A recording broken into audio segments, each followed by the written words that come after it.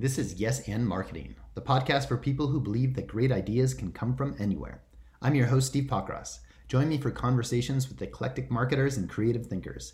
Yes and Marketing is brought to you by Verblio, the friendliest content creation platform in the business. This week's episode is all about storytelling, which is a theme we've heard again and again on this show. Over the last year, tech CEOs, entrepreneurs, agency owners, and career marketers have all talked about what storytelling is, how it's changing, how brands and companies should think about it, and the way that stories shape our culture. We condensed the most insightful takes on the topic from a few of our favorite guests into a single jam-packed episode. I hope you enjoy the conversation. We're kicking off with marketing thought leader and Foundation Marketing founder Ross Simmons, who on episode 29 explained the role of storytelling in our culture and the great power and responsibility that accompany content creation.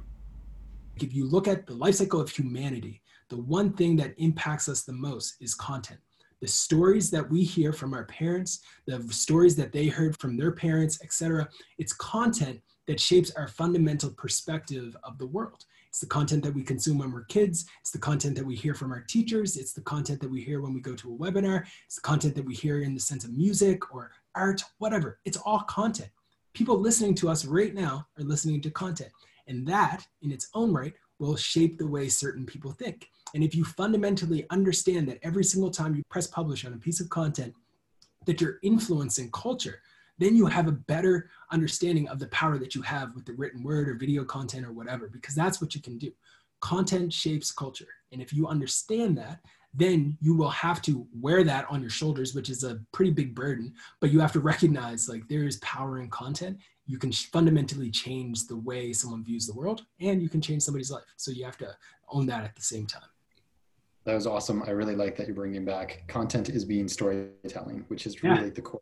Our company was started by a journalist, and the number of people that I talk to who don't quite make the leap of like, can you write about my business? I'm like, we were started by a journalist. Journalists tell stories. The point is not the information, it's the storytelling and the structure behind it.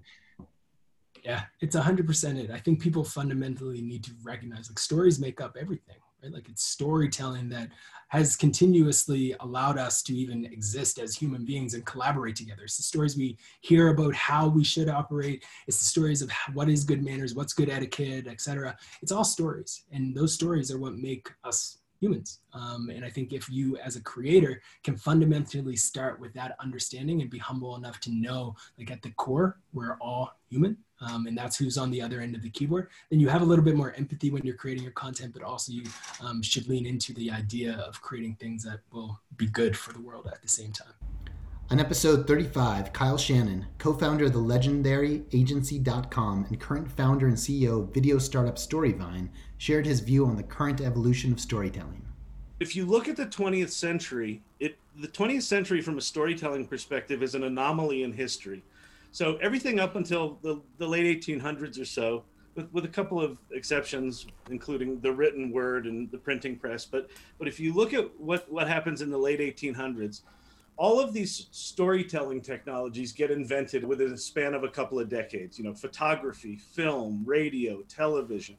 All of these technologies are created that allow the distribution of storytelling.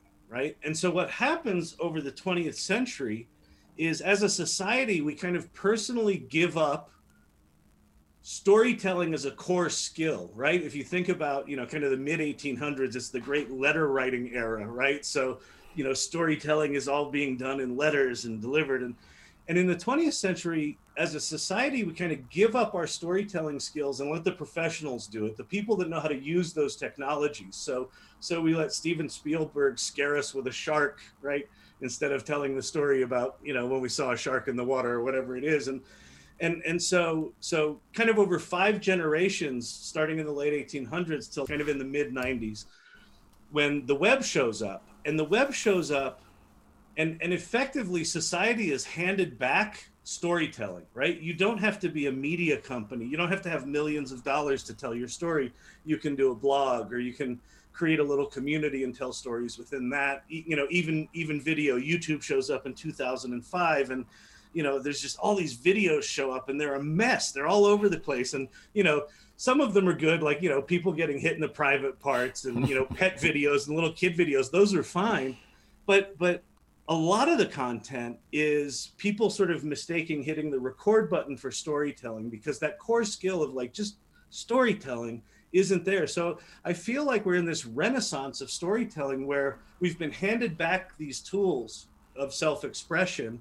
And now, you know, as a society, kind of starting in the mid 90s and continuing through today, we're rediscovering storytelling. Like even this right now, we're putting this show together. You're putting this show on. I'm just sitting here at my computer like I always do, and yet this is going to go out to the world. So these tools are sort of being handed back to us. And so for me, I find that tremendously exciting. So at the essence, what's the core importance of storytelling? I think connecting as humans. I think it's empathy. If we circle this back to marketing, if you look at all effective marketing, it connects with people as human beings. You know, there's that cliche in the marketing world, you ask a client what they want and they're like, I want a viral video. Well, a viral video is something you can just make. Like a viral video happens, right? Because it's a video that touches someone, but that's it. Like storytelling is about humanity and empathy and connecting with people. And so too is marketing. Marketing is just a specific kind of storytelling, right? Intended to drive an action, but it's still storytelling. On episode 25, Silicon Valley's messaging mastermind and my good friend Andy Raskin shared how he came up with the concept of strategic narrative and what it means. I started as a software developer. I was a computer science major in college, and I wound up raising money for a startup, and I was the CEO of that startup, tech startup in the .com days. And it was actually through pitching that startup, we were doing really badly. One investor wrote to me, Andy, I rate every plan on a scale of 1 to 10, and yours is a 1. And then he wrote in parentheses, worst, in case we thought 1 might be the top. And then he wrote, not a compelling story. And a few weeks later, I was walking by this Barnes & Noble in Manhattan, and there was a sign in the window that said, for anyone who wants to tell a compelling story. And there's an arrow to these books, and the books were screenwriting books. And I knew nothing about this, so I bought the books, and they described this, way to structure a story that was very, very different from what I had learned in like business school about how you do it, or in engineering. And so we gave it a try, and long story short, like we started getting interest from VCs, and we had a term sheet like a few months later. Ever since that experience when I was pitching, I was like, wow, this is really interesting. Like, what is this story thing? And like, how come I never learned about it? And wow, this just was this magic juice that sort of, got interest. At the same time, I was like, well, I had no money at the time to pay anybody to help me with this. So I don't know, maybe I could write a book or something, but like, this is not a career. And so I was the interim VP of marketing at a company called 500 Friends, which was a loyalty marketing platform. This was probably around 2013 or 14. And that company was acquired about a year after I joined. And I asked the CEO, his name is Justin Yoshimura, fascinating guy. But anyway, I said, like, was it worth it? Like the stock and the money you paid me, And he's like, yeah, it was. And I said, well, could you tell me why? Like, what did I bring? Could you sum it up? And he said, you got our story straight. Let's dig a little deeper into strategic narrative and start with definition. What do you mean by strategic narrative, and why is it so important? The way that I like to think about it is it's the story in the buyer's head that guides their actions. We like to think that people make decisions we have some problem, we're going to survey all the options for solving it, all the solutions, rank them on some criteria, and then we're going to calculate the best ranking and choose the best one. And maybe this happens in some sort of trivial situations where someone's really got some urgent, change thing where they're really going to take some bold action. It's not that. It's this story in their head that they've built by observing the world and, discerning patterns for how to thrive. So the strategic narrative is really what's in their head. And of course, then the idea is, as a company, can we influence that? Can we try to maybe knock out an old one that was there and put in a new one that's going to guide how they see the world in a way that benefits us? On episode 54, Privy CMO Dave Gerhardt gave an example of strategic narrative in action and explained how it drives marketing from the top down. So strategic narrative is a credit to Andy. He just gave a name to the thing that I've realized that I've gravitated towards, which is like, what's the story of the company? And I think a lot of us are quick to go into the features and benefits and the solution side of things, but like every company has a story, and that's especially today where people want to work with, you know, modern brands. They want to feel like they have a reason to work with them other than like their product is the fastest. The way that we came up with it was in the example of Privy, Ben, the CEO, had a you know, it kind of all goes back to the CEO thing, which is like he had a vision that he had for years about what he wanted the Privy brand to be. And I was like, okay, so what does that mean? He's like, well, we serve small businesses. And so when you serve a small business, you need to be seen as the expert, the helper, education, right? We're selling a marketing product, but people at our customers' companies are not marketers. We're selling to the solo founder who is figuring out how to do shipping and logistics and returns and support and accounting and marketing. And so therefore our marketing has to be a certain way. And so like when the founder can articulate stuff like that, it makes the whole idea of the company story. And then from there, I take that and try to translate that into like, okay, what does that mean from a marketing perspective? What is the kind of like brand positioning statement, right? Like, what are we? And so we kind of riffed on this, like Privy is the leader for small and growing e-commerce businesses. Okay, let's take that a step further. That's you know, we've niched down a little bit, but let's go more. Okay, is there a threshold for that? Is it sales? Well, it's about $1 million. Okay, so Privy is the leader for small and growing e-commerce brands doing less than $1 million in sales. So now we have that's a pretty clear position. And so when you have that, then the story is, well, what type of content is interesting to those people? What are their pains? What are their strengths? What are their weaknesses? What keeps them up at night? You can start to build a profile of like, who is this person? And from there, you can then articulate, okay, well, why do they need conversion pop-ups on their website? They don't want to spend time doing conversion pop-ups on their website. No, but they want to generate revenue. And if they okay, well, why do they want to generate revenue? They want to generate revenue because they want to build a profitable business. Why do they want to build a profitable business? Well, because they just quit their job at IBM to go start this e-commerce brand. And if this business fails, she's going to have to go back to her job at IBM. Okay, so can you paint that more of an emotional hook and story for people? And so it's never this perfect like linear thing. It's a lot of, you know, me kind of working with the CEO and Dan Murphy on the team has been really instrumental in our positioning here about, you know, what's a story we want to tell? Can we boil it down into like, you know, one or two statements? And then from there, we can build a strategy around it. And this goes all back to Andy's point, which is like, their story is your marketing, is your strategy as a business. And so when you have the story from the founder, it makes a strategy much easier.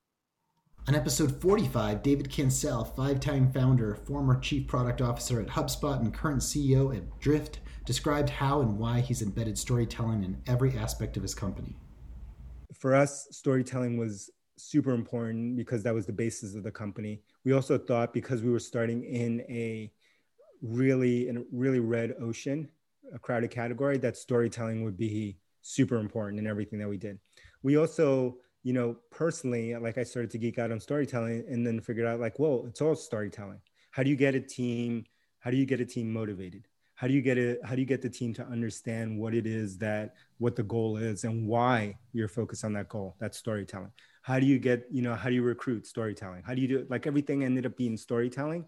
And one of the most important things that for me at Drift is like this, that we're all learning machines at Drift, right? That's one of our leadership principles. And so we would share everything. And I was spending so much time on storytelling that I started to share storytelling frameworks with storytelling. Our podcast, we would talk a lot about it. And then we created this thing called Drift Insider, which is available to the world. It's kind of a masterclass type service, which is free for people to use for marketing, sales, and service professionals, and to help them in these changes that we're talking about, like learn new concepts.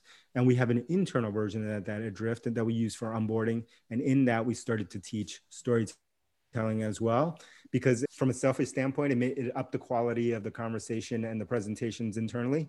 That was a benefit, selfish benefit to myself, but also we wanted everyone in the company to be able to tell stories so that they could connect with our customers, whether they were servicing them, selling, marketing to them. And so storytelling is the basis for everything at Drift. On episode 47, Live Intent's VP of Marketing, Nick Dudchnik, told us how his theater background influenced his storytelling and has helped as a marketer both externally and within his company. You know, it's funny because we were just talking, for folks who don't know, sometimes we talk before the recording. So this is going to be a fun little behind the scenes for them. But we were just talking about the idea of like, yes, and marketing. So I really like that name because, you know, part of theater is, you know, obviously reacting off of another person. It's just like that ability to sort of like build on and like, you know, connect with another person's energy, I think is really important. And I think that's carried over. And then on the other side of it, just understanding dramatic structure and being able to understand how to tell stories and what makes a good story, because ultimately that's what marketing is. It's storytelling. It's connecting with audiences in a way that makes sense to them. You know, a play, you get 3 hours to do it. A display ad, you get about 0.1 second to do it. So it's, you know, it's a little bit different, but it's ultimately the same thing that you're trying to do in those areas. That's awesome. I'm endlessly surprised by how much marketing has changed, where it used to be the marketers were behind the scenes and all you did was the analytics, and all of a sudden your personality is like part of the brand. Are you surprised at just how much of your life, like video and your theater background, has become? Honestly, yes, I would say, but almost like in the opposite sense, because, you know, if I went back, let's say 10 years ago, and I were to tell myself that right now I would be, you know, heading up marketing at an advertising technology firm, I would have been like, what? No, how would I ever do that? But I think in general, it's like marketers, you know, like I said, marketers are storytellers and getting out in front of folks. And I think now it's become even more of like a data-driven sort of like push within marketing. Like marketers used to never have to actually like marketing budget was just kind of written off as like, that's where the money goes that way. And then we'll figure it out later. And hopefully some of the numbers come back and we're making more money than we spent. And that's sort of the details of it. But now it's a far more precise science that goes into it. And, you know, you're responsible for like P&L lines on like individual like products and things like that. So it gets far more complicated in that way. But in order to illustrate your worth, you have to be a good storyteller. You have to be able to communicate that out, both in front of a crowd or in front of the C-suite, right? Like you're constantly having to justify yourself and the budget and the things that are going into there. Because most of the time, you know, marketing is the largest expense at most companies. So much of your discussion, Nick, is just go back and forth. You're going between the technical marketing, all the skills you clearly have to have, and like this data-driven process, and your storytelling and how your storytelling is being infused into this. And I just love how you keep going back and forth between the two. You can't separate one from the other, I think, as far as that goes. If data is not informing your storytelling, then you're not doing it right, I don't think. On episode 36, agency owner Kelly Kelly took storytelling down to a more practical level to give the nuts and bolts view of what it does and doesn't look like for her agency and her clients. We really focus on aligning our strategies with the sales goals. Whereas a lot of creative agencies or digital, they kind of just, hey, this is the marketing piece, this is the plan. If that sells some stuff, you know, I don't know, I have anything to do with that. Whereas we're not closers, obviously, but one of the first conversations we have is with the sales team. What are the pain points? Because we need to do creative that speaks to that. We don't need to just bombard LinkedIn and Facebook with, this is what we do. Like nobody cares. Who are we talking to? What's the messaging that they'll respond to? And what are their pain points? And then we work backwards from that. And we just find that is, especially now, and there's a lot more conversation happening around that, is marketing is having to prove their value. Like it's that whole operating separate from sales. A lot of companies now are like, what are the numbers? What's happening here? I need to know, how is this making sense? So that is our sweet spot, and it served us well in our companies that we work with. We've worked with financial software, we've worked with law firms, we work with real estate developer, all new industries we jumped into, and we're able to get results. We're like industry agnostic pretty much, but we enjoy being able to work with clients that appreciate creativity. We do not want to take your trifold brochure and post snippets on social media. That's not what we want to do. We want to be able to have creative execution that contributes to the bottom line. We're still going to make it line up with the numbers, but we don't want to do boring, stale stuff. Do you remember when, you're familiar with Fingerhut? Oh my gosh. The catalog? It's been a while, yes. Yeah. So I randomly thought about them maybe 6 years ago, and I was like, I wonder if they're on social media. Their whole Twitter feed was just posts of their product stuff. Like, we don't want to do stuff like that. I don't want to just keep saying, what you do. Let's get creative. Let's make it fun. Let's make it impactful. Like, storytelling is so important now. Like, you're not going to get by just barking to the digital sphere like what you do. You have to storytell, and that's what we like to do. On episode 50, Sovereign CEO Walter Knapp explained how all of media and advertising comes back to storytelling. If you think about the entire media business, it's been around for really long time. I would suggest it's been around for all of recorded human history. I haven't talked about, but the media business is because people think in stories. We always have. It started with imagery in cave paintings, and then it evolved into text. Gutenberg had a little bit to do with the spreading of books. When he invented the printing press, it moved into imagery with photography and into video with movies, and it continues to evolve. But if you think about it, it's really the media business is about those core components: imagery, text, audio, and video. Those are all storytelling mechanisms. And the media business revolves around, are your stories any good? And you can tell pretty easily because people spend time with your story or your content, right? The more that people can connect, in their brain, they actually associate themselves with your story. This is why advertising works. We don't go buy a Tesla because we just look at the specs. We buy it because we want to associate ourselves with that brand, with the story that comes from that. It's why people buy yoga pants at Lululemon. They're the same yoga pants you can buy at Target, but Lululemon makes you feel like a better version of yourself, right? You want to be associated with that. Same with Nike, right? Same with Apple. It's why we all carry around, iPhones. No offense to the Android people. From my vantage point, publishers, their entire business revolves around creation of great content.